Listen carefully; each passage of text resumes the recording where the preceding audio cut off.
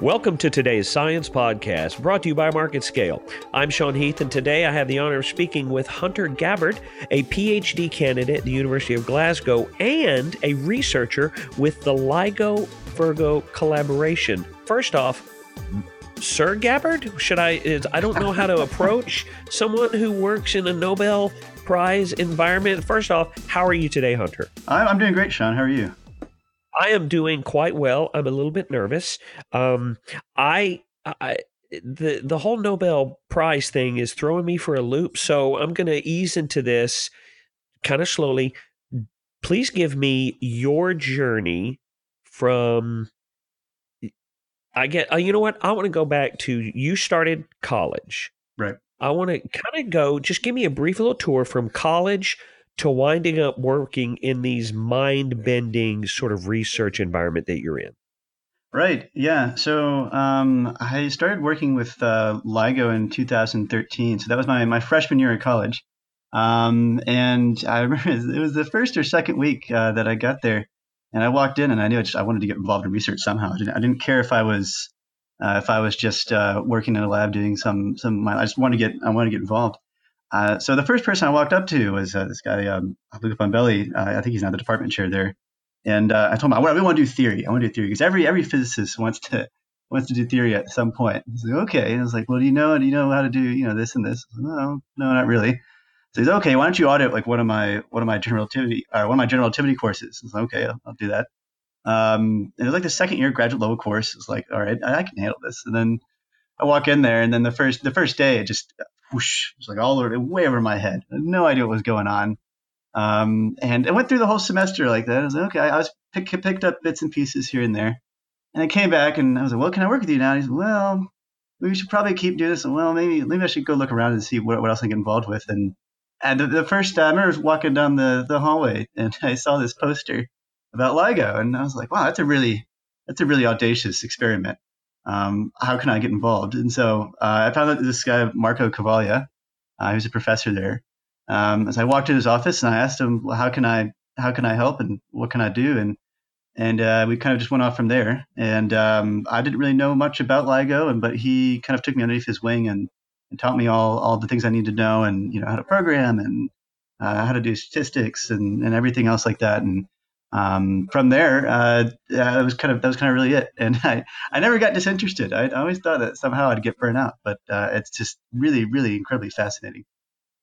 You mentioned something interesting about programming and statistics. When most people think of, gravitational waves and the universe, they really think more rockets and astronauts. They don't think about a lot of coding and computing and mathematics.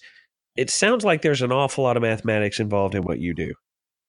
Yeah, especially so what I do is mainly I work in data analysis.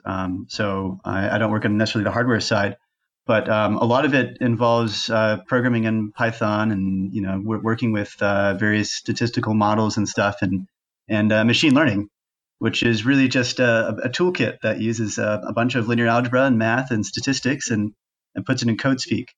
So yeah, it's not necessarily the very traditional, old guy in like in a room by himself, working on a blackboard, with chalk. So when was the last time you actually picked up a physical piece of chalk? I think that was freshman year of undergrad. I have always believed that, and one of my favorite, I don't know who said it first, but one of my favorite phrases or statements that I've ever heard is mathematics is the universal language. And I find it to be very elegant that we are using mathematics as the way to explore and understand the universe. I hesitate to ask you to simplify something that is as complex as what you do on a daily basis, but can you give me I'm going to say a freshman college level presentation of how machine learning actually applies to, how do those go together? How does the computer start to realize these things about the universe that there's no way that computer should know anything about? Yeah, it's a really great question. So how do you that's basically my job. How do you marry the world of artificial intelligence with gravitational wave astronomy? Maybe I should back up. So would it be okay if I go in and try and explain how LIGO works? Sir, it is your universe. You go any direction you choose. All right, well, let's go on a journey. I think the story really starts back about 100 years ago in 1916 with Albert Einstein and his now famous theory of general relativity. And so in his theory of general relativity, he sort of he describes gravity in a very funny way, where he says gravity is really actually just the result of the curvature of something called space-time. So what is space-time? So space time is basically like this fabric. You can imagine like a tarp, where it's space. There's the space around you, me, and in time. But they're both interwoven and they're both interconnected with each other. But the more massive an object is, the more it's going to warp space time around it. And that's really what that's how you get gravity, right? So the more an object warps space time, the more gravity it sort of induces, or the more of a gravitational potential well it induces around itself. Um, but he also made this funny prediction. Einstein said that you can get these things called gravitational waves. So what are those? Well, it's you can imagine as ripples in the fabric of space time. So much like ripples on the surface of a pond, it's much like that.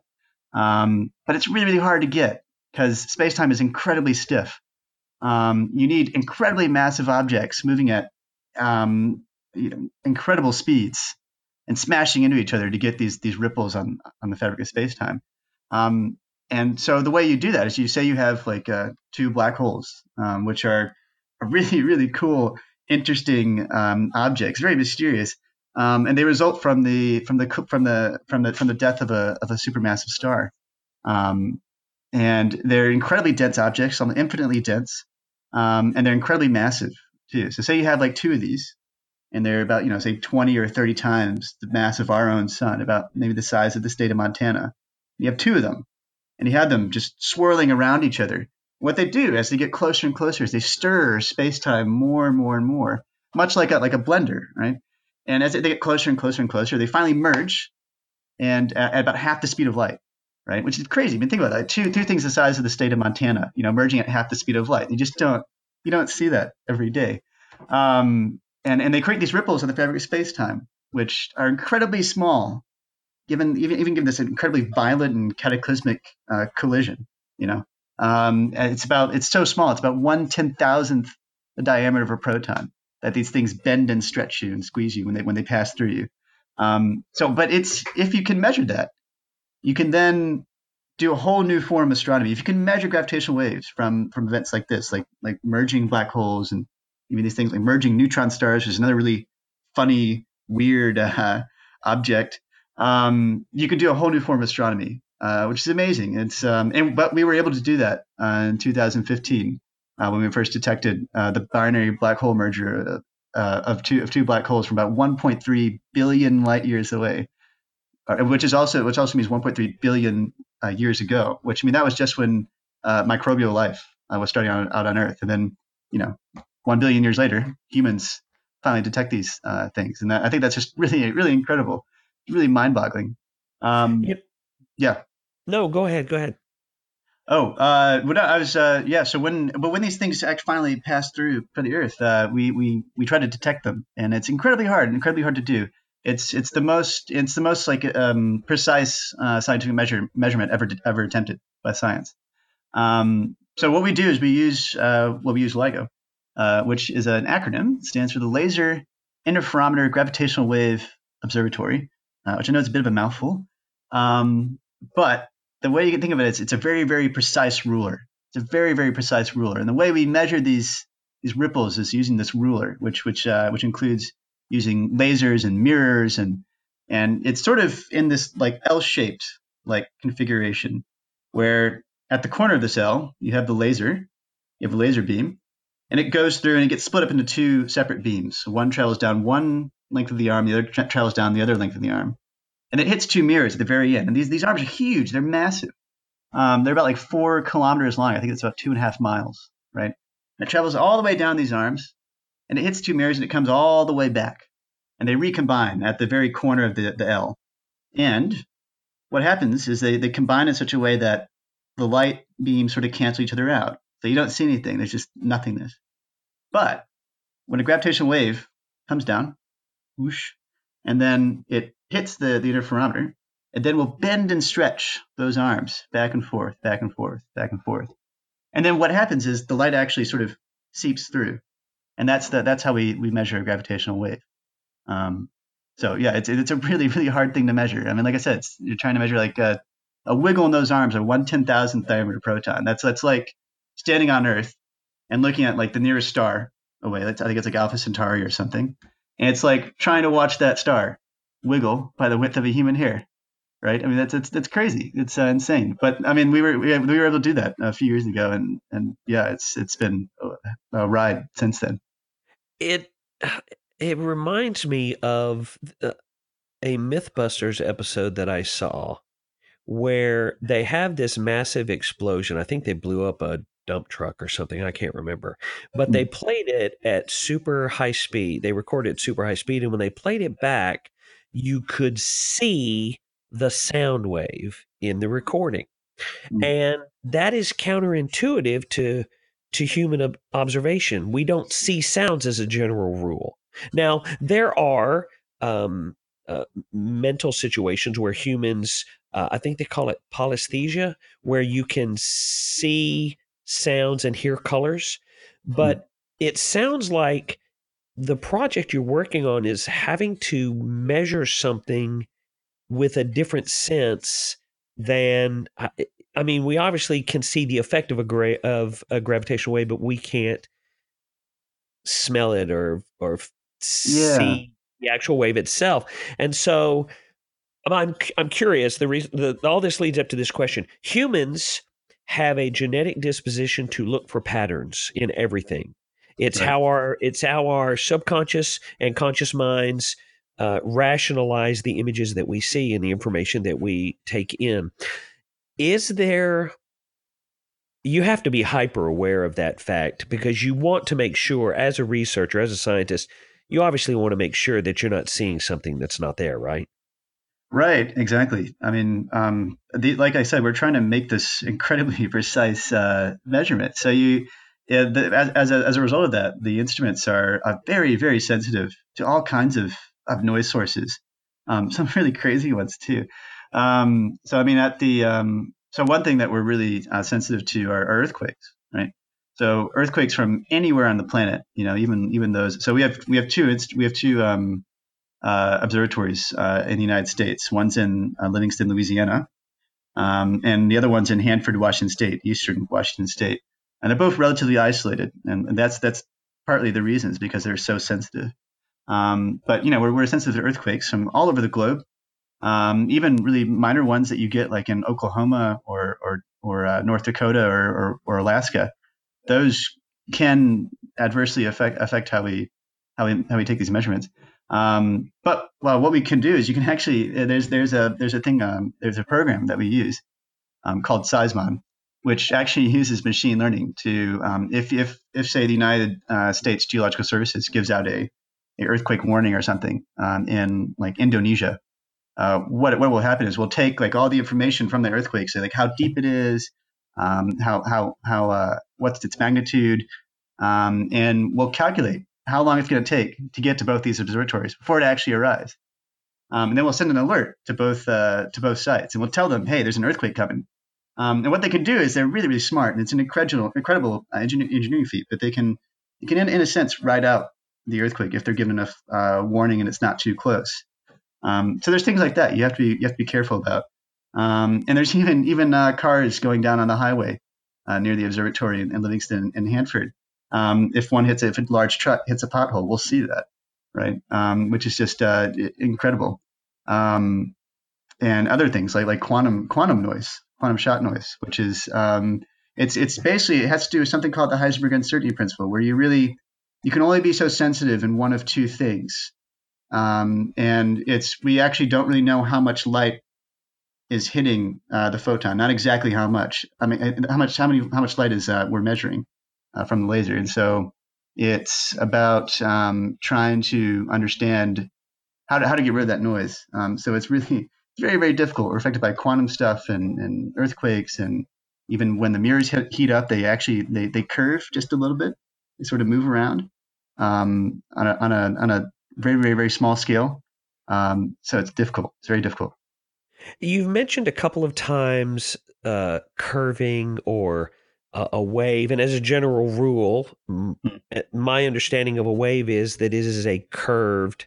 It's a curved device. It's a curved occurrence of something, whether it's sound or energy or light. That it curves. Light doesn't generally curve unless forced to, but you know what I mean.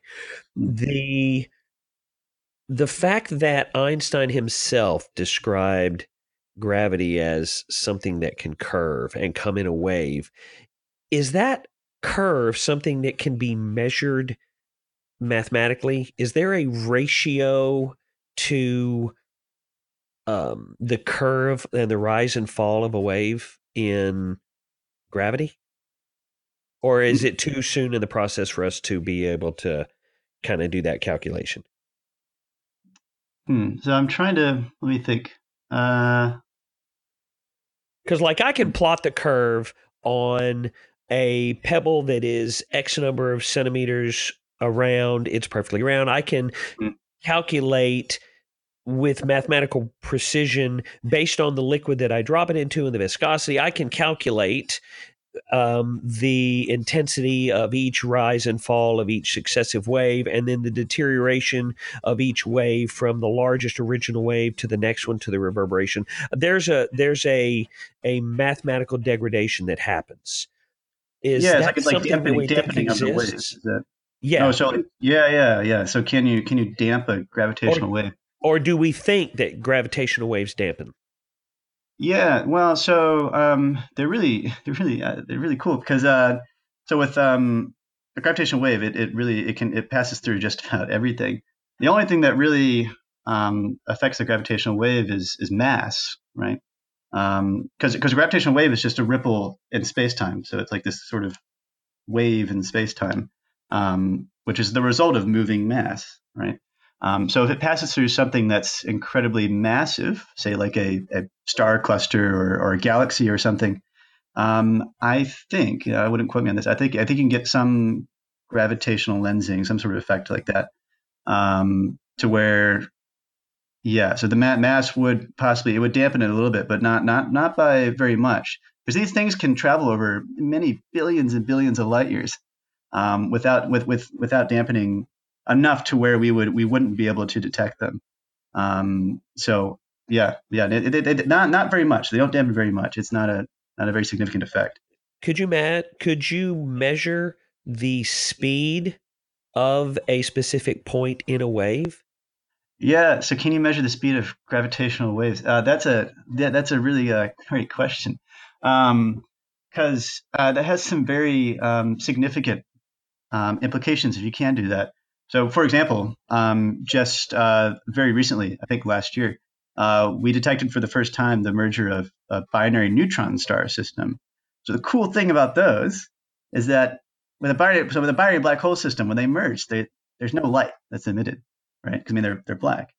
But when a binary neutron star system merges, two neutron stars, which is basically two very really, really cool, very funky things. They're like about the size of Manhattan Island. And if you took a teaspoon of the neutron star matter, it'd weigh as much as Mount Everest. Really weird. But if you had these two things merge, what they do is they emit a burst of gamma ray light, these jets that pop out at like nearly the speed of light. And what you can do is you can then measure both the gravitational waves from that event and the gamma rays that come out after that. And gravitational waves actually travel at the speed of light.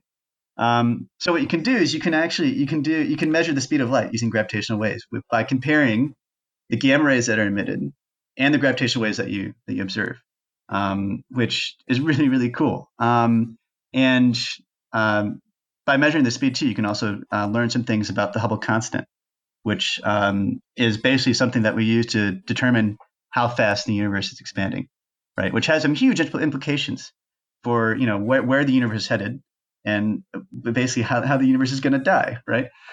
Is it going to just keep expanding and just keep expand on forever and maybe have like sort of a cold like death, or is it going to then stop and then contract and come back down? You have a big crunch where at the end everything just comes back together, or is it just going to peter out and sort of go into this like stasis-like effect? We don't quite know yet. So there's some really interesting implications. So machine learning obviously is going to be a huge boon. It's going to be a real benefit to being able to process this information and make strides in this field of observation that you're working in. Is there a possibility that machine learning could be more, I don't know, effective or have more opportunity if it wasn't Earth-based? Let's say that I give you a year to go to the space station. Could research performed at the space station be less, noisy than all the things you have to deal with when trying to make these observations on the planet? Yeah, that'd be great, wouldn't it? So there's especially with seismic noise and other things like that. And the great thing about space is that there's a lot of it, right? So the bigger you make these observatories, these gravitational wave observatories, the more sensitive, the easier it is to detect different objects.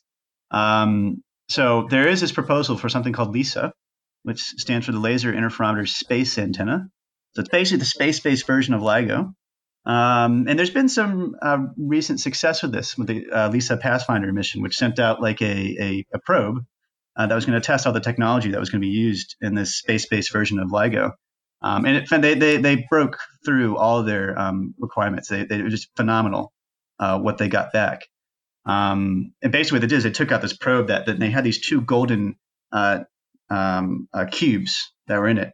And what they were trying to do was to sort of put them in free fall and have them so that they were in this like perfect free fall, which was really cool. And they were able to do it, and very, very well. But yeah, so if you did the space-based version of this, that would be great. And you can measure you can measure different objects too, like supermassive black holes that are millions of times the mass of the sun. I mean, how cool is that? That would be Now, I want to clarify, I'm not advocating that we kick you off the planet. I didn't want it to come across that way. I was just saying, if you have the opportunity to do that, I hope that you enjoy your time in space. That's just all I'm saying. And of course, when you talk to Dr. Tyson today, because I know you're probably Facebook friends, just tell him I said hey. Just tell him I said hi. Oh, I will. I'll put in a good word. Don't worry. I do appreciate that. That's very kind of you. Today, I've been speaking with Hunter Gabbard, not only a PhD candidate from the University of Glasgow, but he's also a researcher on the LIGO Virgo scientific collaboration. Hunter, thank you so much, or should I almost say Dr. Gabbard?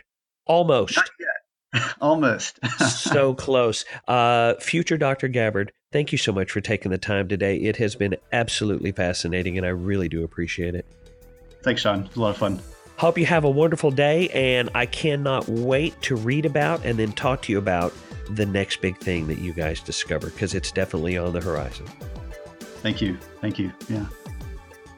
Thank you for listening to this episode of our podcast. If you'd like to find out more or listen to previous episodes, go to marketscale.com/industries. And if you have a chance, subscribe to the MarketScale publications for the latest articles, videos, and podcasts from your favorite industries.